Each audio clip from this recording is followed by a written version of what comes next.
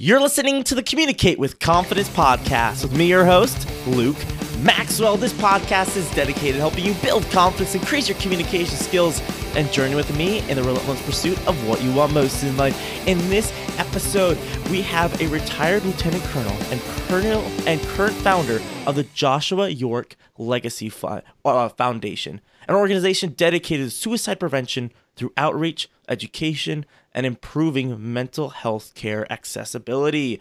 Bill York, thanks for coming on to the podcast. Hey, Luke, I really appreciate the opportunity. So the one thing that really stuck out to me about you, Bill, was a very tireless dedication to a singular mission. And that is something that kind of reminded me about my own singular mission. Okay, what do I want and how am I going to get it? And even you just reaching out, even just the simple act of reaching out to a ton of different podcasts to try to spread your story is something that's often advised and very rarely followed because it's a lot of work. And I kind of want to unpack that. And so to do that, I kind of want to go back further because you're at a place right now where you sent me your resume. It's impressive. All that you have accomplished and you've done over the last, I think it was 74, I think it goes back to, or something like that. But I want to kind of take it back to a place where many of our listeners are, the place where they're at maybe their first or second job and they're struggling and they want something and they maybe be in that place where they might want something, maybe don't really know what, and want to move forward. So can you kind of take us back to that place in your life, what that looked like, that first job, that first thing that you did, and then how you used that to move forward? So I'll tell you, Luke, the first thing is I worked since I was 11. So I came from a family of 5 kids, divorced parents, not a lot of money in the house. So in order to have just the basic needs like tennis shoes where the soles weren't falling off, I had to weed gardens. Hot sunny days for $1.50 an hour. So what that instilled in me was, if you want something, you have to get it yourself. Now, when I turned 16, I was fortunate enough to work in a liquor store and make like $3.25 an hour. But I worked 7 days a week. I got off school, went right to worked till they closed, and then worked 14 hours on Saturday and 12 hours on Sunday. Why? Because for me, having money in the bank that I could then go back to when I needed to was more important than, going out and running with my friends every day and trying to have relationships with girls. I was a teenager. It was more about having the things that I desired. My real first job was the military. I went in right out of high school. Okay. I went in at the lowest rank, E1. And what it taught me and what has stuck with me the rest of my life is self-value. You have to value yourself before you can put a value on what you're going to expect from others. Interesting. So let's unpack that a little bit because that's a phrase that I'm trying to think of. I've actually heard it phrased that way because many times we talk about self-worth and we talk about all these things and cliche phrases that unfortunately have been brought to, it's bright, when the night is darkest, you see the stars, right? Those kind of phrases that are kind of cliche, don't mean anything. But self-value, how do you look at that in yourself? How do you develop that? Sure. First of all, it's trying to figure out what you enjoy and what you're good at. I'm not a sports person, but I know plenty of people who are great sports people. If you're going to play sports, what's your goal? NBA, $100,000 million a year? That's not me. Yeah. I'm an accountant. I like numbers, everything about numbers. So when I found that, I was in a high school for computer programming, had to take accounting. And I fell in love with the accounting aspect of it, hated the computer programming. So I developed my value of what I expected to be paid around accounting. And so as I progressed through my career, I just continued to add skills that were related to accounting. Okay. So you kind of developed that and you knew what you didn't want. I think that's something that a lot of people chase, is what other people are chasing, something that looks glamorous but doesn't really fit their lifestyle. When you're in that place, at that age, did you feel kind of left out? What was the emotion that was going on during that time of kind of discovering what you loved? was there a little bit of like jealousy of why can't I be this? Like I'm unpacking like the Hmm. really the psyche of being in that place right Yeah, now. for me, it was just honestly an aha moment. I was a high school student, not a really good one. I worked in a liquor store, so I had access to alcohol and I just wanted to drink, which was not a good trait to have. But there was Hmm. just this one day where I had a teacher talking about how someone was programming a computer and was shaving off the percentages of excess, if the hundreds of pennies and collecting them in an account. I don't know if it was a real story or not, but it Huh. captured my imagination and it made me look at the accounting aspect of it different, not because I wanted to defraud people, but I wanted to prevent people from doing that. And just the Hmm. accuracy of accounting I found very intriguing to me. My oldest daughter's an artist. And, traditionally artists don't make a lot of money, but I've always told her, Right. you're talented at it. You are very passionate about it. And if you're passionate about something, you can make money doing anything. Yes, and that's true because that passion drives you. I think the term of like the starving artist is a little bit. I don't really like that term, or like the tortured artist, because if you're passionate about something, you find a way to make it work somehow, and you sacrifice and you give up things in order to make this work. And that's why people are like, oh yeah, you're especially in the arts, Hmm. because I have a few friends who are very artistic, whether it's musicians or drawing or something different things like that, and I'm always just like, that's great, do it, but don't think of yourself as someone like, oh, this is just can only be a hobby or this is only this, because this stereotypical thing that I can never survive off of. Right. I mean, you look Um, at it even in yourself. I can see just by viewing you on the screen how passionate you are about um, the it's all good. the uh, podcast that you're doing. That Hmm. is, you don't have to be the best. You just have to be Right. more passionate. You just have to see the bigger picture in a different way, change the paradigm from what you're seeing in others. I think that's what kids today don't always get an opportunity to do because, we're helicopter parents. We want to protect our kids, so you guys don't get the chance to experience the things that we did in my generation. Exactly, and I'm not anywhere close. Like I say, like in my talks, I talk to parents and teens often. I'm like, look, I'm nowhere close to being a parent. Like nowhere, so far removed from being a parent. I'm on like Mars from being a parent, right? And but right, for what I see, so I can't be in a place where I go, oh yeah, this is working or this doesn't. But my mentality, especially when I became more of an adult, almost 23 now and out on my own, is that I realized like, oh, I need to just try things. And then sometimes I try something, I'm like, hey, people will pay me for that. Cool. And I love it. Awesome.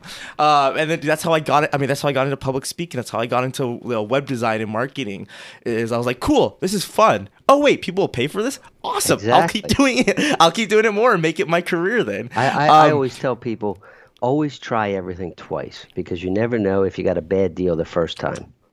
exactly. Or a bad instructor, or because I had a speech professor who was not great. And I was just like, imagine if that was my first impression of like giving speeches, I would have hated speaking. Yeah. But luckily, I had someone before that who was amazing, who was a personal coach, and he brought my love to speaking a light. So yeah, I love that thing twice, because oftentimes when I'm talking to someone doing coach, I'll say just try everything once. But yeah, you're right. I think you're right. I'm going to change that from now on. It's now do everything twice. Thank you. See, I do this podcast for myself as well. I'm telling you, this is partly selfish, of course. Great to get to meet great people.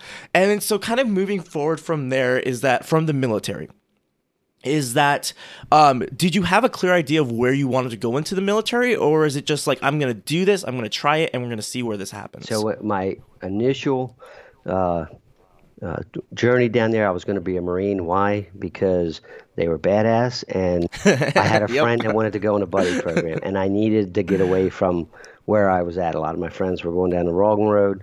The ones that weren't going down the wrong road had money that I didn't have to go down the right road. So for me, it was an escape. Hmm. Um, After when I was about ready to sign the paperwork, my buddy backed out, and I had an uncle that retired from the Air Force, and my mother begged me Wow. to talk to him. So I talked to him, and I thought, I think the Air Force has got a better fit for me, you know. So I went in the Air Force to actually do accounting. Interesting. It's not the reason most people go to the Air Force. Yeah. Usually it's a glamorous. Oh, I'm gonna fly something, or I'm gonna. I have a friend who does who's a mechanic in the Air Force. But yeah, that's very interesting. And that's what I see from you. I mean, just to kind of go back to the beginning where I said that's what I see from you is that. I don't see a whole lot of the glamour sinking, which is something that I find myself guilty of a lot of times, being like, well, this will be amazing. And then go, whoa, bring back myself back to reality. That's why you have good friends to bring you to reality. But that's why I loved about, just your personality and your story and your journey is that you have that very, that focus that, it's like, okay, we're going to do this and we're going to do it well. Do you think that the military really like brought that to a greater focus for you, or do you kind of have that built up already? No, I think they absolutely brought out the best of me. I mean, when I went in and started out having, they break you down a little bit, they build you back up, they teach you how to work with others and to reach the goal, whatever the mission is of the day. For me, being able to do that well and then be rewarded positive constantly through those early weeks and months of my career. I was often recognized as Airman of the Month, Airman of the Corner, Airman of the Year. It just made me realize that I had more value than I had ever placed on myself coming from the broken home that I had. Excuse Yeah. me. Yeah. Yeah, no, they're all good. Yeah, because the military is often something that when they want focus and they want determination, when they want routine, especially they want that habit building. I'll go. Have you thought about going in some kind of branch? Even if it's not like an active duty or like something, right?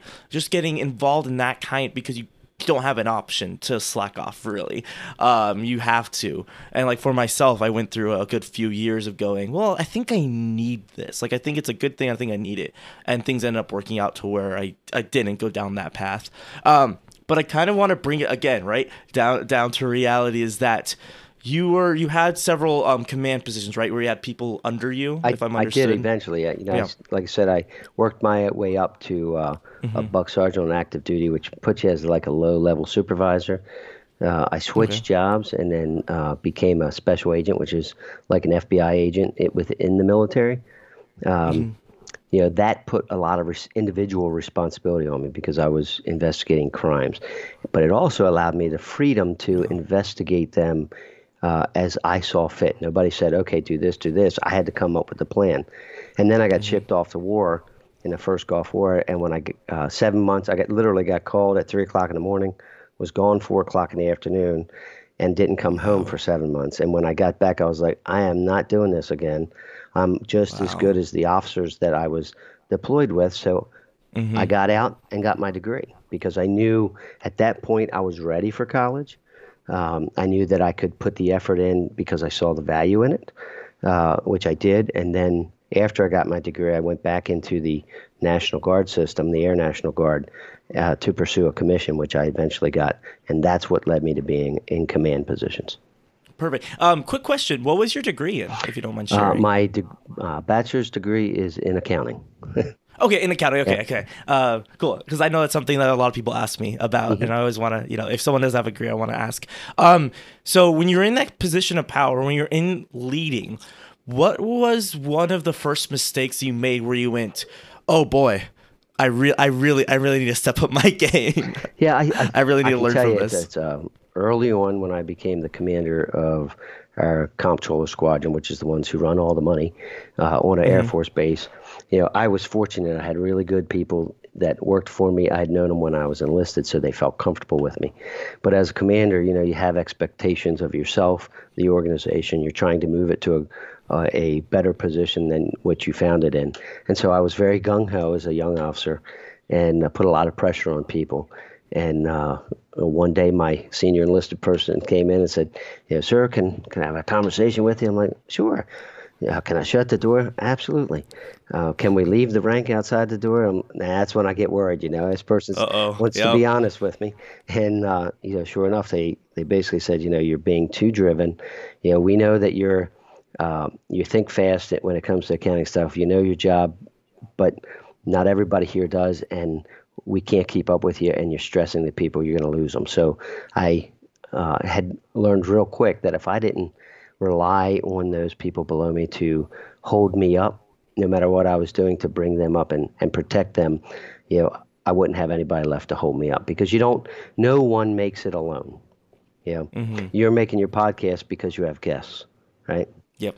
Yep. Yeah, a lot of it is me too. We have a hundred odd episodes, just me and a mic. I mean, yeah, and that's something that's always interesting. But it's interesting to me about leadership is that I've had a lot of different leaders in my life. Some of them not so great, some of them okay, and some of them great.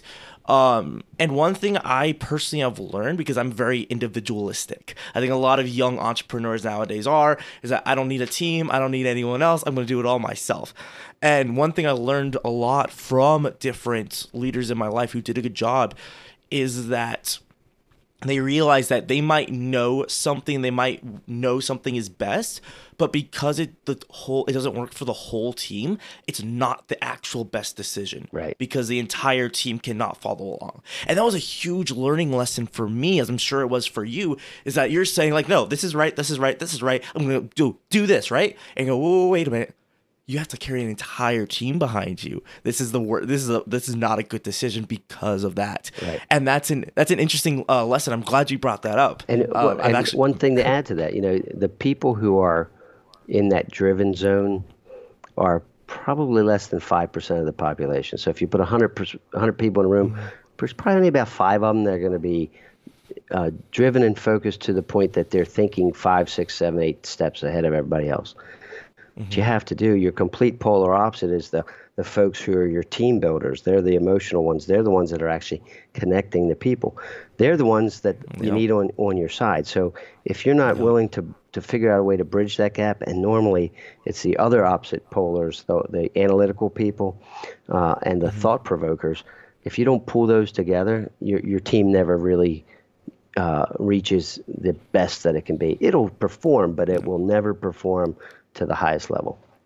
Exactly. And then you get high turnover, and then you have people who hate you. I mean, the one thing I think about always is, Steve Jobs and kind of the legacy that he left of being like a hard-nosed, don't care about obviously exaggerating, I don't know him. I don't know him and his character. But I remember hearing people talk about, different CEOs talk about like that was such a devastating time in the business world because everyone's trying to imitate him, and so then they treated their employees terribly, and then everything it was a time where people realized, oh wait a minute, maybe he succeeded for other reasons and not because he was just a brutal boss.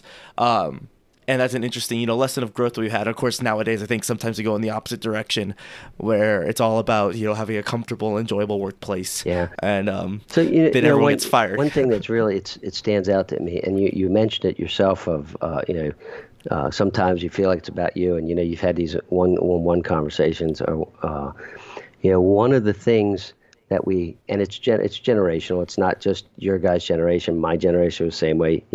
As we go into young adulthood, we don't want to listen to anybody my age, right? I mean, we know better. Hey, we know the technology. I freely admit, like this Skyping thing, this technology is foreign to me. But, from the older person's perspective, sometimes it's hard for us to bridge the gap backwards. And from your generational perspective, it's hard to understand. This is an old fart. He knows the old way, but we'll never get there. But the reality is I may not know your technology, but I know the paths that have failed and some that have succeeded. What you bring to the table as a young person is that unique new experience of the world and what's cutting edge to take the paths that work and make them work more efficiently.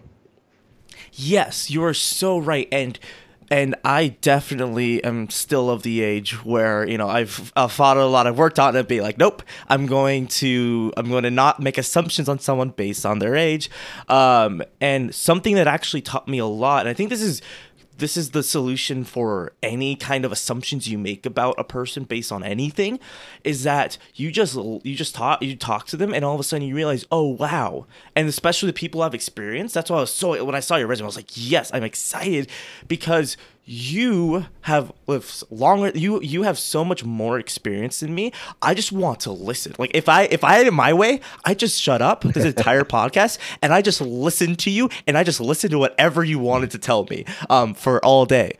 And I've done this, several times with, businessmen. I just last week, I think he was like what 76, 8. So like he was up there, successful businessman. I was in the room with him and several others, and I was just listening and he'd ask for feedback. I'm like, I don't want to talk. I don't want to give you feedback. I just want to listen to you, because there's just so much to learn. Because I'm always of the aspect whenever I speak, I'm talking about my mistakes, so you don't make them too. Like Right. then we're just in this generational repeat of just making the same mistakes. Like why aren't we solving this mistake, and then continuing that cycle Exactly. instead. So yeah, definitely, and of course being young and in business, networking. I'm usually the youngest one in the room anyway, so I've gotten used to working with people of all different ages and backgrounds and all of that.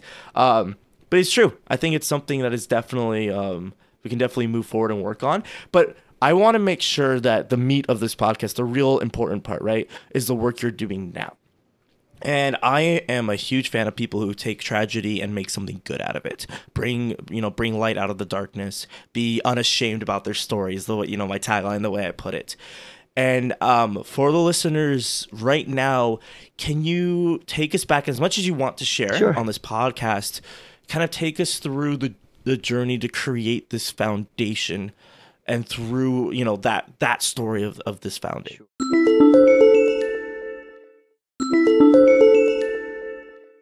First of all, let me say that I'm a person when it comes to suicide prevention and awareness and my story that I'm a complete open book. Why? Because my ultimate goal is to change the way the public looks and speaks about suicide prevention and awareness. In order to do that, I have to be at the tip of the spear. I have to be completely honest. So there's not a question you can ask me that I'm not going to answer honestly, because Right. if I want everybody else to be honest and open about it, I've got to show them that it's possible. So my story starts back with my son, Joshua. My first wife and I had 2 children, my oldest daughter and my son Joshua. Joshua was a very bright, energetic kid, blue eyes, life of the party, always having fun, surrounded himself with good people. But Joshua was struggling with his sexuality. And, we knew that he was, and when I say struggling, I don't mean it in a bad way. He was just trying to figure out, Right. where and when he wanted to be who he was going to be.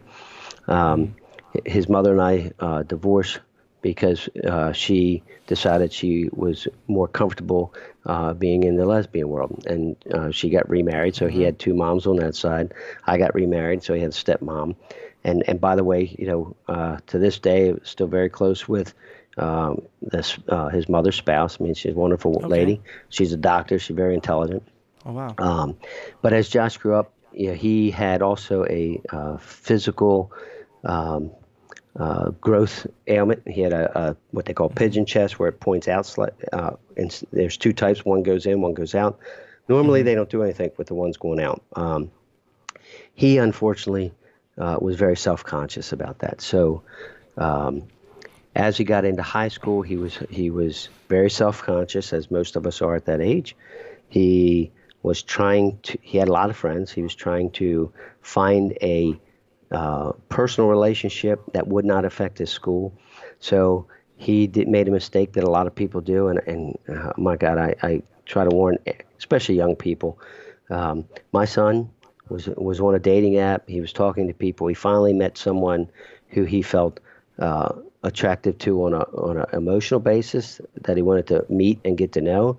He met the person. That person wasn't a good person. He got raped at 17, right before he went into his senior year. And then he had that chest surgery he had in the winter of his senior year. So he was laid up for about 6-8 weeks. Very hard operation to go through. He never prosecuted. I didn't, I gave him the choice to prosecute or not. He didn't want to, because it would impact him at school and in the public eye. He He didn't want to go to counseling because he just felt like he could put it behind him. So the first thing I would tell young people, you know, is those kind of traumatic events, you have to deal with them. You have to Yeah. be, I always say, beat a buffalo. You have to run towards the storm because whenever you're fearful of something, that's your natural fight or flight response. And if you run from it, you're actually keeping yourself in that emotional turmoil longer, as opposed to if you run towards it and face your fear, you get out of it quicker. Yeah. It may be harder for a shorter Yeah. period of time, but you get out of it. So Mm-hmm. my son went off to JMU, James Madison University. It was a small town in Virginia, a very good school, has a very small LGBT community.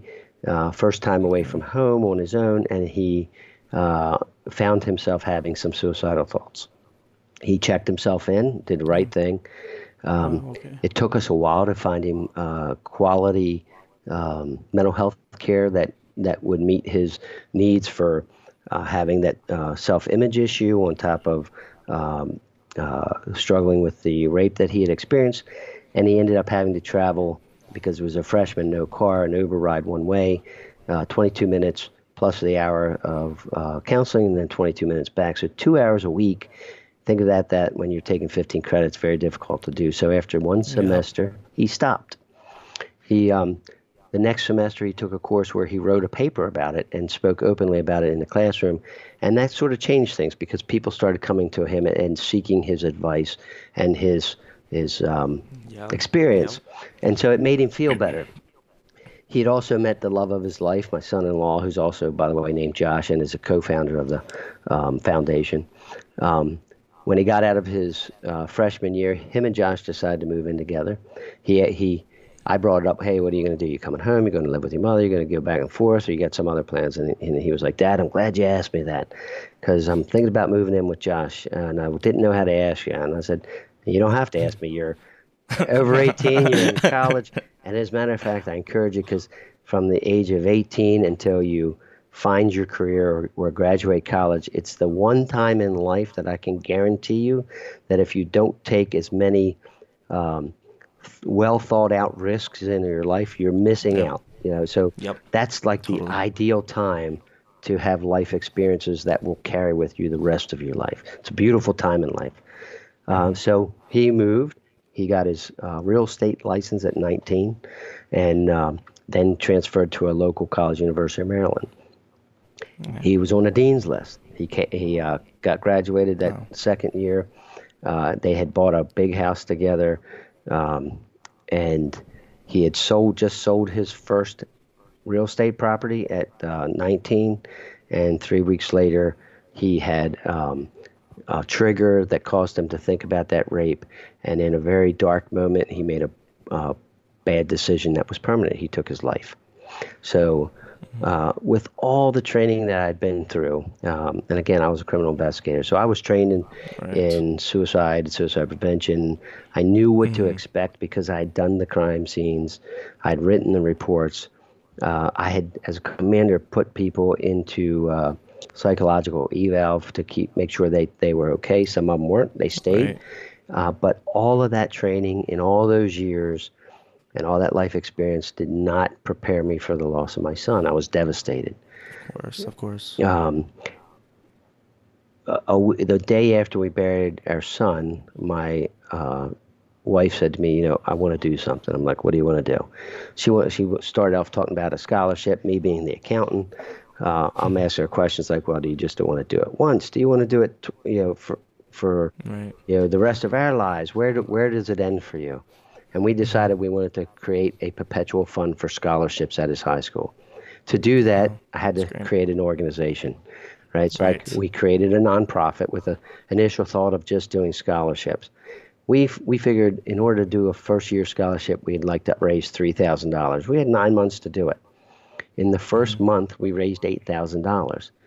And that's when it hit me, oh my gosh, there are people suffering out here, and they want to make a change. They just don't know how to do it. And Exactly. that's where it became my passion because I saw the need and I lost my son. And last year we lost 47,000 people in America, Many of them Mm-hmm. young people, 14 to 25, and it's Yes. just a terrible loss of this country.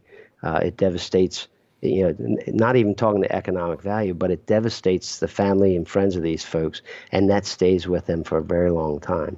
Some people never get out of it. My ex-wife, 6 months later on January 6, 2019, took her life out of grief. So we had a double loss, double tragedy within 6 months. Just reinvigorated me. I'd taken 6 months off work to build this organization from the ground up, and Right. I realized in myself something that I never saw myself doing in my life, and that was I became a salesman. All my life, people had said to me, "Hey, why don't you do sales?" And I was like, "Nope, can't do it. I don't believe in the product." You know, and not that we have a product, but I believe in the mission, and therefore, the worst Exactly. thing that can ever happen to Exactly. me, like when I reached out to you, the worst thing you Mm-hmm. could have said is, "Nope, don't want to talk to you," right? Yep. And when you get to the point, and unfortunately for me, it took me 53 years. When you get to the Yep. point where you realize that having someone tell you no isn't too bad, it's invigorating. Yep. Exactly. There's no risk. I mean, there's only upside. Yeah, And that's what I see is that personally, because I've been in the mental health field for a good I just celebrated, I think, my 5th year speaking like last week. And I've been, in it since I was 16. that's Dealt with congratulations. That's issues since, awesome. yeah, it dealt with issues since I was 6 years old. So I'm very familiar with the struggle. Um, and something I've seen a lot are parents who have a tragedy and try to do something, and I've seen it, and I've tried to do everything I can, and many times it doesn't go anywhere. Just because, I mean, they're I don't blame them. I'm in absolutely not, just like, yeah, obviously, like, you need to take some time and figure out what you want to do with this story. And when I saw that what you had done, I went, okay, there's hope. Like, there's hope that, like, a similar situation like this can bring more light, as terrible as it is. And of course, we don't wish it on anybody. We don't want this to happen. Right. That's why we're doing this. Exactly. Is trying to prevent, other stories like this. And when you say you never expected to be a salesman, I find that a little funny, because at the end of the day, we're all salesmen, because either we're selling ourselves, we're selling an idea, a mission, or a product. And that, I think that's a great skill to have. And when you're doing that, and I wanted to take it as that if someone was in a similar situation, let's say, in trying to bring a light out of tragedy, trying to do something, what are some steps that you would advise they take to actually accomplish something? Not just like create an organization, be like, hey, look, I have a thing, Hmm. but no, like, are you making change? We talked about this earlier, right? I want to see change happen. Right. What are some of those steps? So, so the first step you have to realize is you you have to realize where in what you have is it evergreen, which means you got a message that never has to change, or is it a Mm, message that you're going to have to sell to a specific population? Who is your target audience, right? Um, right. and then you really have to think through. I mean, I've seen lots of nonprofits out there that are trying to do good work. They're trying to keep the memories of their loved one, whether it be a child, a parent, or a husband, a wife, whatever, alive through a nonprofit. That's great, and it does good for the Mm, community. But if you're only doing it for that, I think my advice would be to take a step back and say, I can do that in a different way. If I just want to have a exactly. scholarship, then I can go to another organization. There's plenty of community organizations where you can raise Hmm. funds, put it in the community organization. They take on all the responsibility, and you don't have to do any of the paperwork, right?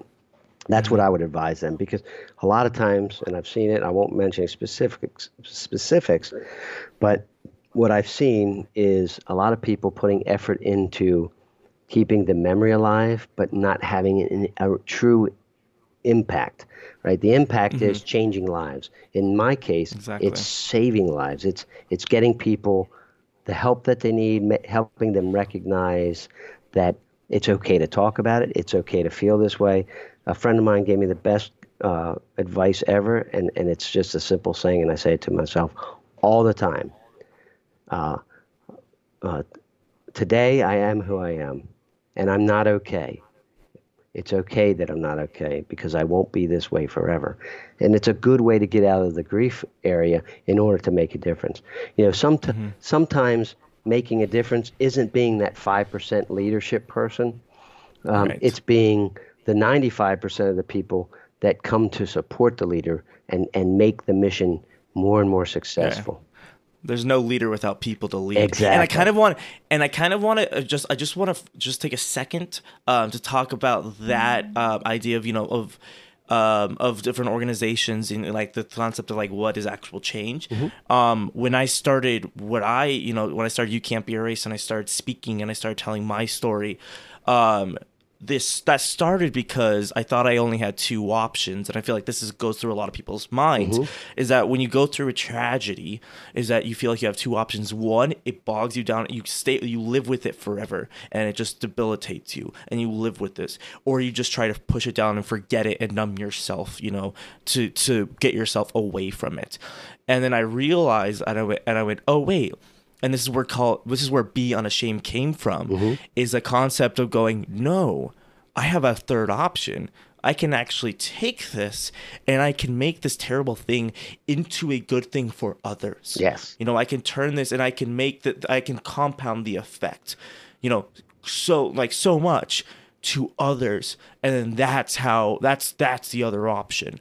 And, that's really the way I see it, and use it in different ways. I have a whole thing. I have a whole thing about this. But yeah, so that's like kind of like the thought. And so that's great. Is that it's kind of that mindset of what do you want? What change do you want for who? Right. And I'll give you a perfect example. We have 5 children. My older daughter, and then 3 younger to Joshua. They go all the way down to 7 years old. They were shutting down. So my wife did the research to figure out, okay, what kind of activities can we do in our house in a safe place to get them talking? Little simple things like dropping a rock in a vase of water, and each time you do that, we went around the table and just talked about the things that were positive that we remembered, bringing those beautiful memories up, to the surface. We also did something similar, but with candles, and lit a candle for each thing that we were going to miss because of his passing. One of the things we had done, you may or may not have heard of the Kindness Rock movement. It started up in the Northeast, right? So we had done that on vacation once, and we had. Could you explain it just for people listening that aren't familiar? Yeah. So the Kindness Rock project is a lady up in the Northeast of the United States. I want to say it's either Maine or Massachusetts, but she started painting rocks with positive messages and leaving them on the beach with a girlfriend for others to find. That project is incredible. It's grown all around the world. There's literally hundreds and hundreds of groups with thousands and thousands of people who paint rocks every single day. I can tell you, we went to that. We decided we were going to do that with our kids, but with a message for suicide prevention. Positive messages, and also the symbols like the butterfly and the semicolon. And so we did that locally. But before we did, since we already had now our foundation page, we took the time to snap photos and put them on as a group called Suicide Prevention Rocks. And, just thinking, this is a great way to share with others how we're healing. That group, within a week, had 250 people join it, which, the bells and whistles went off in my head, and I thought, oh my gosh, how many other rock groups are doing suicide prevention rocks? How can I connect with them? My initial thought was, there's got to be others. Let me connect, right? We can work together. What I found, and I have now categorized, I've keep track of them. For 11 months, I've tracked 4,500 rock painting groups around the world. The membership of those groups is 8 million people. Whoa. And I track them, so I can tell you where they all are and how many people are in them. But out of all those groups, there was only 3 other groups that were doing anything solely suicide prevention. All the other ones are kindness or some other disease or something like that. Right. So as I realized that, I started reaching out to them. So I have now built a network of that of people who have joined my group in 11 months, over 14,300 people around the world in every single state in America and in 58 countries on every continent around the world. And we just a few weeks ago initiated a international effort to drop a rock for suicide prevention. On September 10th of this year, which is International Suicide Prevention Day, we are out having people drop rocks for suicide prevention all around the world, and it's growing day by day. That's fantastic. And you know what I love about this, to bring it more into like business terms, is that you have an idea, and this is a physical concept of the idea, right? A physical manifestation. It's something people can look at and hold and rally behind and do. And that's what I love about this, is that it's a small thing for someone to do. But you never know the impact that your actions have when you take that step. Fortunately and unfortunately, we do know what that is, right? Because we've been doing this for 11 months. At least once a month, we get at least one or two stories of somebody who opens up on the page and says, "I found this rock, and I was going to hurt myself that day, but I'm now carrying that rock with me every day as a reminder to stay and continue living the life that I'm living." We've had people place a rock in Red Rock Canyon, Colorado, one day, and that same day, 3 hours later, somebody else picked it up and moved it to a higher spot on the mountain. A month or so ago, somebody else found it and took it to Florida with them. So the rocks start to travel also. We have folks who, painting a rock, it's art. It's art therapy. Yeah, if you know anything about mental health, you got music therapy, you got art therapy. This is a form of art therapy, self-art therapy. And when you paint the rock, you're putting your emotions into it. When you leave the rock, you're hoping to help someone else. And when someone else finds it, why did they find it? Because anyone who's feeling depressed or negative thoughts is usually looking down at the ground. So they are more apt to find that rock. They pick it up, they read the message, and it resonates. We in the rock world, they call it the rock finding the person, not the person finding the rock. Yeah.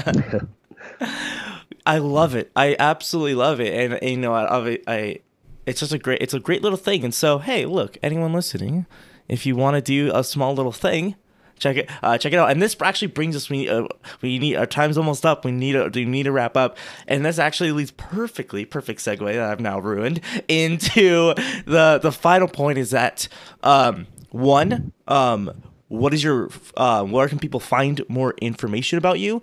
And then two, what is the final message that you want to leave with everyone who's been through this journey with us? All right. So we can be found on the internet at www.joshuayorkfoundation.org, or on Facebook as the Joshua York Legacy Foundation and a group, Suicide Prevention Rocks.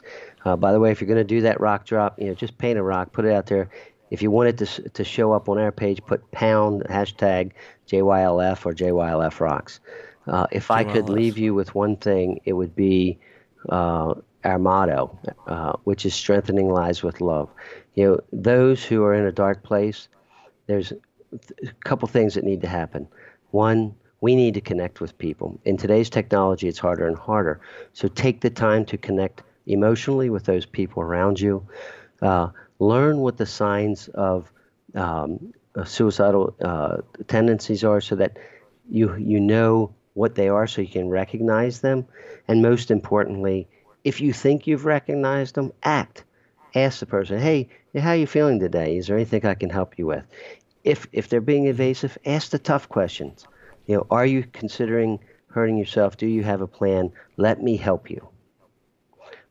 Connect, recognize, and act. Through that, we strengthen lives with love. Yes. Love it. Thank you so much for taking us on this journey, for sharing your heart with us, Bill. And again, all the links to everything will be in the show notes at the CommunicateWithConfidencePodcast.com. Thank you so much. I hope to talk to you soon, because I could listen to you all day. I'm tempted. I'm looking at the timer. I'm tempted to just go, just listen. I'll just listen to stories. But no, I'm going to let you go. Respect your time. Thank you all for listening. Do what you love, and remember to always stay on the positive side of things. Oh, there we go. There we go. That was great.